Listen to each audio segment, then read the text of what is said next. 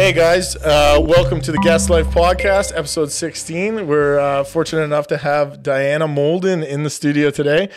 She's a healthcare, sports, fitness professional. She specializes in physiotherapy. Diana is the director of physiotherapist at Foot Knee Back Clinic and also the co-owner of Ancaster 30-Minute HIIT. So we're so happy to have her on board today. Yeah, thanks for having me. I brought Diana in. Not only does she kind of help me personally, kind of mold my body back together after all the injuries that I go through, but Diana's one of those people that just always forward thinking, moving forward, talk about creating a healthy atmosphere, not only in the workplace, but, externally.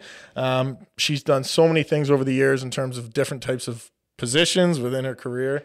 So we're happy to have her on board and kind of hear how she got to the place she is today. Awesome. Thanks. So I'll let her introduce herself. But that being said, if you're in the sports world, you've probably heard her name before because she's maybe, taped your ankles or fixed a rotator cuff. Yep.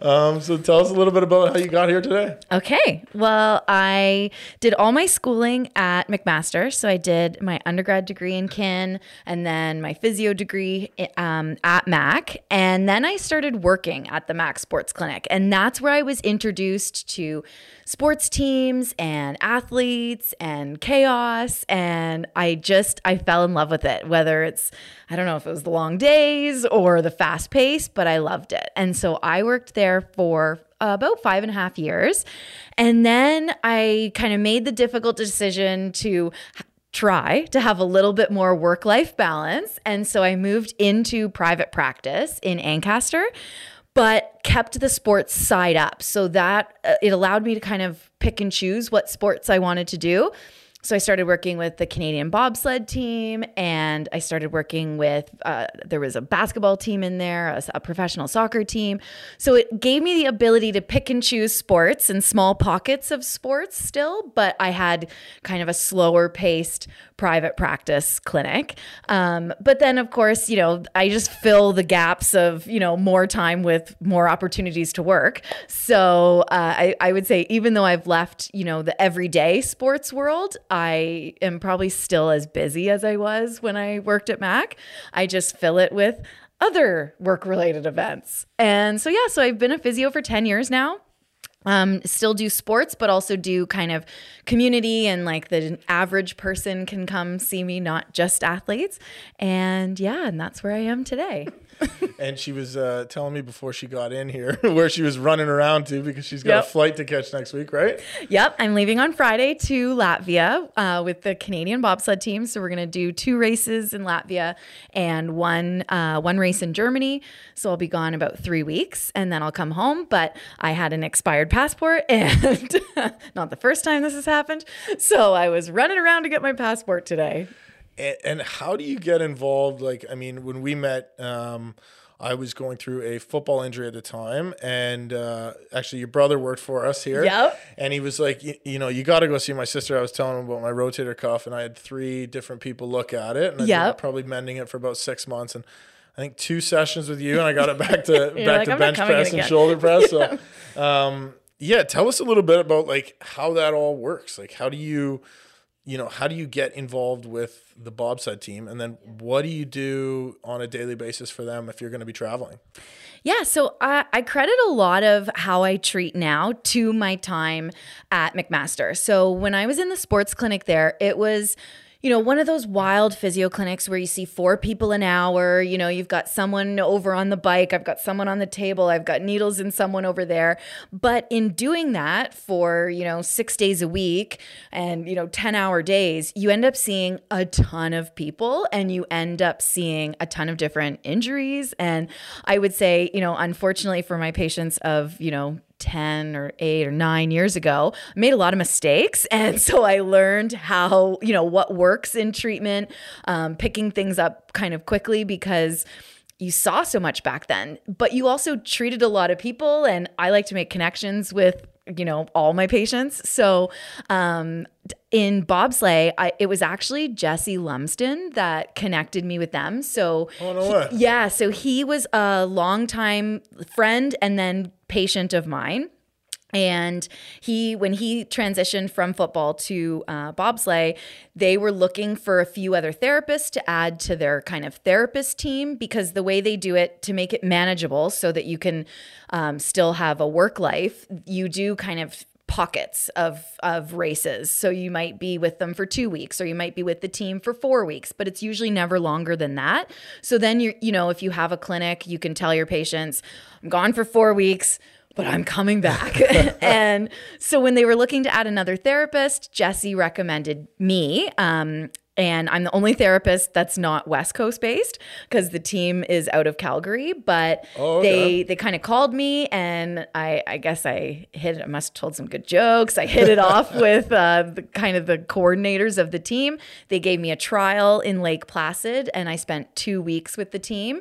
And then I guess everyone gave me, the thumbs up, and I've been with them ever since 2018. So I was in Europe with them in February, right before everything locked down.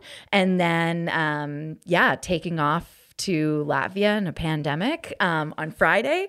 So it's good. I mean, admittedly frustrating for some of my patients when I'm in and out. The one thing I've learned, and I think, we've talked about this before, is coming up with strategies to manage, common problems. And a common problem is I'm away sometimes. So I've started telling patients, like, from first point of contact that, I do take opportunities with professional teams and that will pull me out of the clinic, but I've built a team. So there's other people you can see besides just me. And, I will usually always come back. Well, that's great. And I think, setting the communication standards and making sure that you're, talking to your patients. I know myself, I only come to you when I'm hurt. Yes. But I know a lot of other people need more maintenance practice. Mm-hmm. Yeah. And I think communication, that's what I base a lot of my practice on. I like to explain things, like even with, way back when we first started working on your shoulder years ago, I like to explain what's going on, what I'm doing. Not that you really care what I'm doing hands-on, but I like to tell you what I'm doing, why I'm doing it. And then, if I give you exercises, I tell you what they're for and why you should do it. Because the more you know, the more you're invested in your care. It's one thing if I just, we don't really talk and I just, manipulate your shoulder and then tell you to do an exercise, don't tell you why. And then you're like, well, I'm not doing this. This is stupid. And so I try to kind of communicate as much as I can to people to try and get them invested in their care. And and it's great too, right? Because then you understand, what not to do when things happen again. Yeah, exactly. And to recognize the problem early, like you did this time. Yeah, exactly. Come right in. Being a female, in a lot of times you're working for male teams, obviously, McMaster football and stuff like that. Tell us a little bit about how you navigate kind of, being part of the locker room, because, football guys are wild and crazy, and I'm sure being on the sidelines is not the easiest thing to do. Yeah. But kind of managing expectations and also just taking things, in grasp and going with it. Mm-hmm. I think the biggest thing, and you can apply this to any business. And, if you're I tell all my newer therapists to kind of think this way too. There's the saying I say to people, it's not weird unless you make it weird. And so I've always just kind of, waltzed into a locker room if I'm meant to be in there, and just waltzing. Not just any locker room. Not just anyone. Yeah. I'm supposed to be in there, but I just kind of will confidently go where I need to go, and join conversations if they're directed to me. Shut down conversations, or, one-liners that shouldn't happen. But I think, I try to just kind of integrate myself and act like a member of the team. But I have had, I won't tell you the sport, but I have had a professional organization there's one professional league that admittedly has very few females. And they did tell me that they would prefer if I would train their therapist, who was a male, to treat like I do, because they would prefer he was in the locker room and not myself in the locker room. Really? But other than that, it's the only sports team or league that hasn't kind of made an issue of it. I think admittedly the guys, when they haven't had a female therapist, you know, they like to push the buttons, you know, see what they can get away with. But I don't, you know, I don't shut things down, you know, in an awkward way, but they know, you know, what they can say, what they can't say. You know, I can roll with the punches too. Yeah. So I think it's just kind of being confident and making it known that it's normal for you to be there. It's not, you know, something, it's, you know, it's not unusual. So if you act normally, typically they will act normally too. But it's interesting. I'd never really thought about it before. You know, Mac football, like my teams at McMaster, I helped out with football. That's where I got a lot of my sports skills, men's basketball, men's soccer. And so I've always done it from like the beginning of my career. But when I was interviewing recently, I told you I interviewed with the Washington Wizards. And at the end of the interview, the guy said to me, he's like, you know, regardless of where we end up together and, you know, if we ever talk again, he said, I just want to commend you on, you know, your resume. And he's like, you have a lot of professional sports experience. And he's like, male athletes, it's tough to create a relationship with them and create, you know, confidence of them in you. And he's like, so, you know, male professional athletes are tough. And he's like, and then it's even tougher with you being a female. And he said, so I just want to commend you. He's like, your professional male sports experience really shows how you can create, you know, a rapport and a relationship and confidence between yourself and athletes. And he's like, that's rare to see, and it's rare to see as a female. So he's like, you should be really proud of that. And then I hung up. I'm like, oh, that's amazing. And then they never called me again. But yeah, so I think it's more just having the confidence, whether it's, you know, a little bit of a show or you are really that confident, but just kind of projecting that confidence that you're exactly where you're supposed to be. And, you know, I have never had an issue like gender wise that has caused me, you know, to leave a sport or have to take it to higher up or anything like that. Oh, that's amazing. I mean, it's great to see, especially in the, you know, from an outsider's perspective of, you know, the next generation of female physiotherapists that want to get involved. Like, don't be scared of, you know, getting outside your comfort zone. Yeah, you know, you don't have to work with the female teams. You can work with the male teams. For sure. And then, so how'd you make the transition out of, say, McMaster onto, because I'm sure that was like kind of a broad spectrum when you were there, out to now you're up at Foot Knee Back Clinic, and then you made another jump into 30-minute hit spot. Yeah, it's funny because I think I just have learned now, it's taken me a long time, but I think I've learned, you know, I really like to work. And I think, you know, we were talking the last time we were together, you know, putting these systems in place to give you more freedom. And I'm like, I think I would just fill that freedom with more work. But when I was at McMaster, it was a lot. There were 400 varsity athletes. So my last year there, I was in charge of just varsity athletics. So there were 400 varsity athletes at McMaster, and there were 2 therapists. So essentially it was like, it was 200 athletes I was overseeing. And so that gets to be a lot. And, you know, it's weekends and late nights and early mornings, which I'm not afraid of. But when I looked at it, I'm like, you know, this might be forever. This might be my schedule. So I made the decision, you know, to go to Foot Knee Back and switch into private practice, thinking I'll have these like definable, like 8 to 2 and like 1 to 7 hours. And then, I mean, my whole day ends up being working.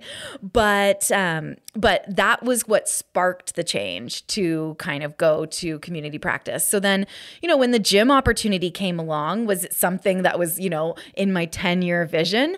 Absolutely not. But I'm like, okay, I like a challenge. It's something different. I can make this work.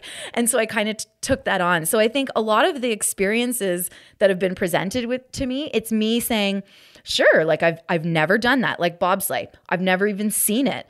Sure, I'd love to work with those athletes and see what it's like. And, you know, with any team I work with, it's like, yeah, sure, I'll figure that out. So, you know, with the gym, I'm like, yeah, sure, I'll give that a try. And so I think it's just about, you know, jumping in with 2 feet. And then, you know, you find out down the road, it works, it doesn't work, you have to make changes. But what sparked me to leave McMaster was to try and strive for a little bit more work-life balance. And it's, you know, still swinging heavily in the work department, but work in progress. Well, we talked about, last time I was getting treated was, kind of when you're starting a family and when it's going to make that switch. And, Yeah. I think I said it pretty clearly. I said work-life balance is not a thing. Not at all.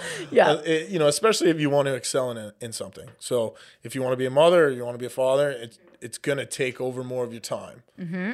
Just going to happen. Yeah. Right? You have to put Nature time of the in. beast. Yeah.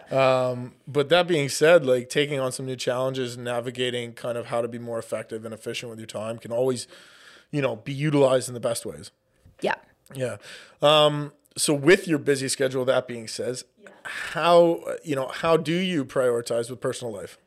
It's tough. And it's almost like, you need to think about it every day. You need to force yourself to do things for yourself every day, because it's so easy to be like, okay, I'm going to work out this morning. And then, it's like, or I could get through my email inbox before I start treating people, and everyone else, wants a piece of me. So it's hard to, truly prioritize yourself. You almost have to kind of drive it home every day. It's not something, at least for me, that kind of becomes routine. I still have to force myself. It's like, your workouts in the morning. It's like you have to meet someone, because if you rely on just yourself, it's not going to happen.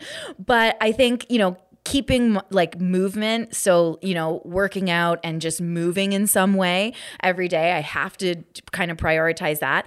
Also, because I tell people to do that all day long. So it'd be terrible if I wasn't doing it myself. Yeah. A new one that I've tried to add in regularly too is meditation, and just trying to kind of, when I transition out of the clinic for the day, trying to kind of like throw a meditation in there so that I can try and switch my brain into, okay, like clinic time is done, meditate. Okay, now it's, this time, or, either workout time or email time, but just changing that up. So I try to prioritize that. That's a great idea. Yeah, I try to kind of not put it in the middle of my day, because I don't want to meditate and then go back to treating people. So I try to kind of put it at, I either meditate and go into the clinic, or the clinic ends, meditate, and then move on with it. So trying to kind of have it be a separator of the day. So I try to do that. And then I also, I consider this self-care, but I really try to prioritize like friends and like connecting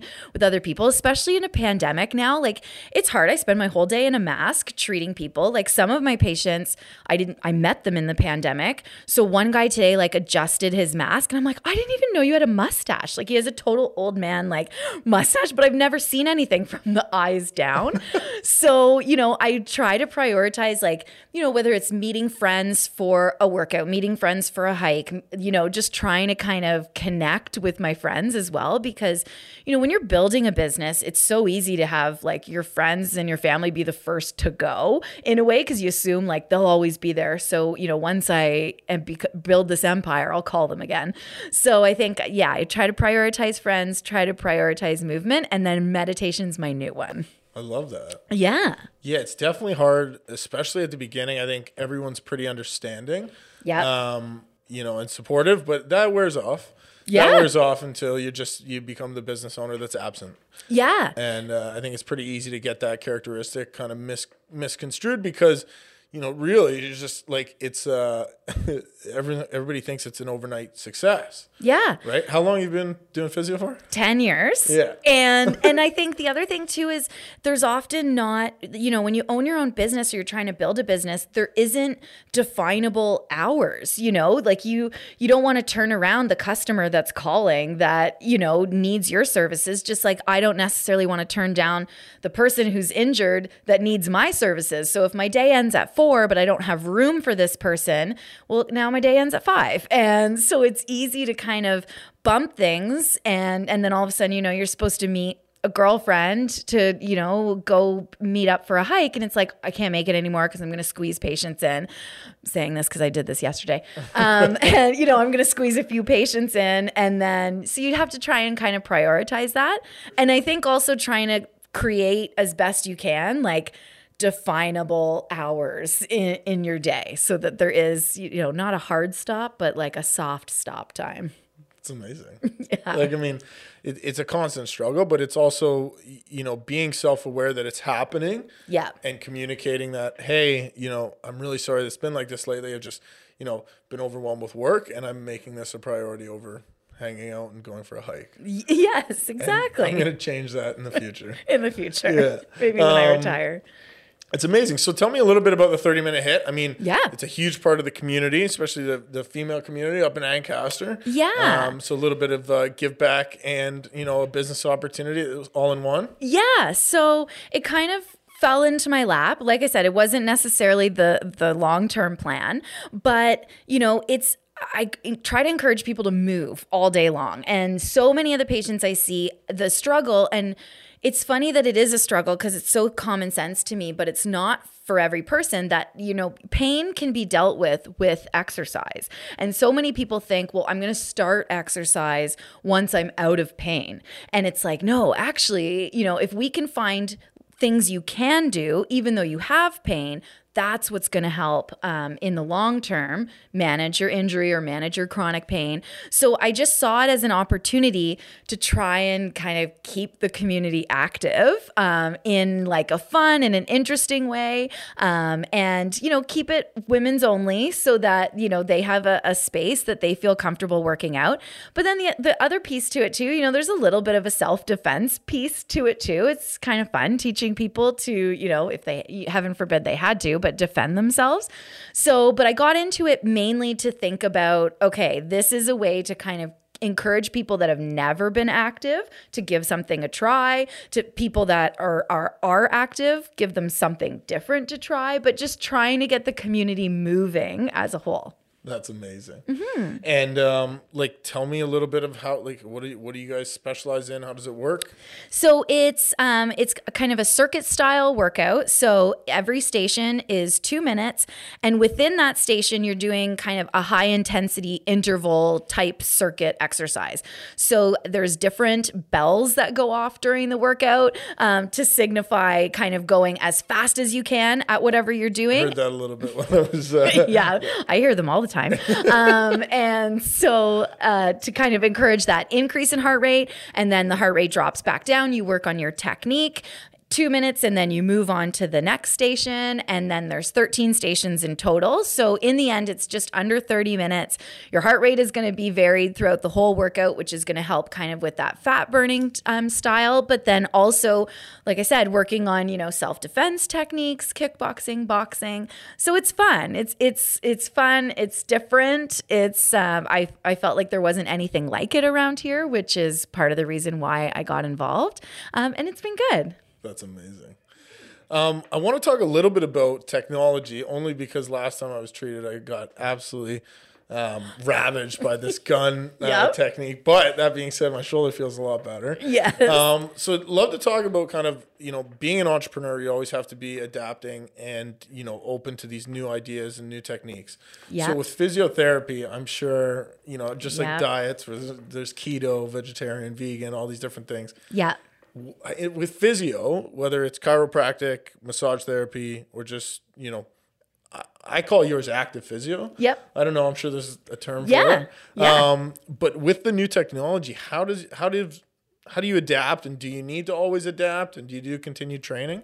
Yes. So I think one of the biggest things is there's always courses out there, as there is with any profession. So any kind of new physios that I'm mentoring or working with, first question they always ask me is, what courses should I take as soon as I graduate? And I'm like, okay, well, first of all, let's see, you know, where you're going to be working and what you enjoy seeing and what you don't enjoy seeing. And then, you know, what courses are out there that can fill that knowledge gap. So, you know, I've said it to anyone that comes in contact with me, like, I'm a course junkie. I'll take any course out there. It's terrible for like the financial side of things, but I will always take courses, and then I'll take it and then be like, okay, that was good, or that was bogus, or, you know, I'll use a little bit of that, but not all of that. So I think it's definitely important for physios, chiros, any healthcare practitioners to be taking courses to see what's out there, because in the social media world now, everyone's an expert, right? You know, you can get a physio that has 400,000 followers, and he's just, spewing complete garbage. But you look and you're like, 400,000 followers. I mean, it's probably right what he's saying. And it's not, but he just has a large base. And same with courses. I mean, anybody can make a course and they can teach you whatever they want and design a certificate in Canva and print it out and, it's official. But they might not actually be the expert in what they're doing. So you have to evaluate everything that comes by. And so that being said, the guns. So I used the Theragun on you, and that's, there's a big trend in the guns now.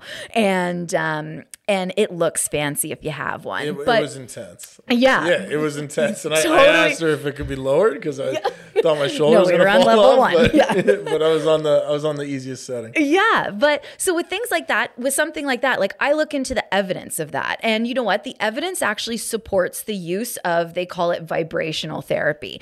And there is evidence to show that the muscles get so confused at the rate at which they're vibrating that they just kind of calm down and relax. So I have a tool, especially, if I'm working on a massive quad. So, bobsledders are bigger individuals. And so if I've got a big quad in front of me, trying to mimic what the gun can do, like with my thumbs, would be exhausting.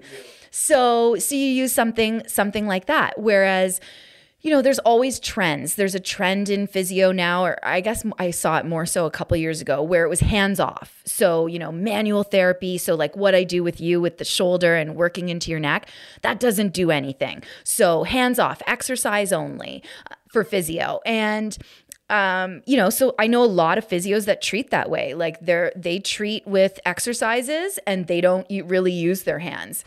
And I think it's managing expectations. Like if you've been to physio before, you've seen me for your shoulder before, I worked with my hands, shoulder got better. So if you all of a sudden came in and I was like, the injury, Dan, we're not gonna, you're not gonna lay on the table anymore. We're gonna do exercises, and then I might use the gun. I might throw some tape on you, and off you go. I'm not really managing your expectations of, well, the last time my shoulder hurt and it got better, you worked on it. And so that's what I think I want to see. So there's always trends. I think a good physio will look at all the trends, or a good chiro, or whatever, will look at all the trends and evaluate them and maybe use them a little bit or not use them at all. Or, so you kind of make your own toolbox. You don't kind of jump in 2 feet any one way or the other. And how have you found that? I mean, I think, anybody listening, being an entrepreneur in a space, like we're not recreating, we're not reinventing the wheel. I always say we're just pumping up the tires, but creating your own identity within your brand and your organization and your specialty, I think is so important. So with physio, I'm sure, yours is very unique. I've been to multiple physios throughout my life for different things. And like, how do you find, obviously you're confident in what you do because your results are shown. Yeah. Thanks. What's one of the, craziest things you've done with somebody or helped them overcome, whether it was sports or just regular health? Like, is there a story that kind of sticks out to you? Yeah. And it's a recent one. I bet if I thought I could come up with a few more. But recently, so in February when I was in Switzerland with the bobsled team, it was the 4-man race day, and they'd done the first heat. The guys had done the first heat, and then the pilot, so he's our gold medalist, Justin Cripps, he pulled his groin in between, like after the first heat, and there's still a second heat, and we were sitting, I think, second at that point, and he'd never done well on this track. Like I think previously he had placed 15th, and now he's sitting second. So he is thinking like, I'm racing, part of you thinks, okay, like don't even bother doing the second heat. Like there's no point. You pulled your groin. We've got other races coming up. And he was like, no, I'm going to race. And I'm like, okay, so I have about 30 minutes to figure out like how is he going to push the sled, sprint, get in the sled and not blow his groin out. And so for me, I know there's nothing my hands are going to do unless, say, a shoulder is dislocated and I put it back in. Okay, that solves a problem with my hands in like 5 minutes, but I'm not going to unpull his groin with my hands. but I'm going to let him think I am. So, he lays down on the table. I'm, literally just rubbing his leg. And I'm like, oh, I can feel it loosening. Oh, this is going to be good. Yep. You're going to be fine. And then I'm like, okay, we need to tape it. I need to know that I need to tape it in a way where he's not going to blow his groin. So there's a tape job called a hip spica, but I hadn't even opened the kit that I'd been traveling with for 3 weeks. I had no idea what was in there. I opened it up because I usually just travel with my own stuff. So I'm like, please let there be a tensor in here. So I open it up. There's like 2 different sized tensors. I'm like, okay, this will work. Tape up the hip so that he can't extend his leg past where I want him to. And then, taped it up.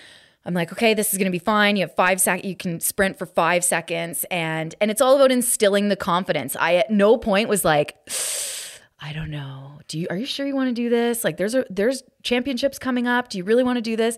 I was like, nope, this is going to be fine. You're going to be fine. You can't hurt it. Totally could.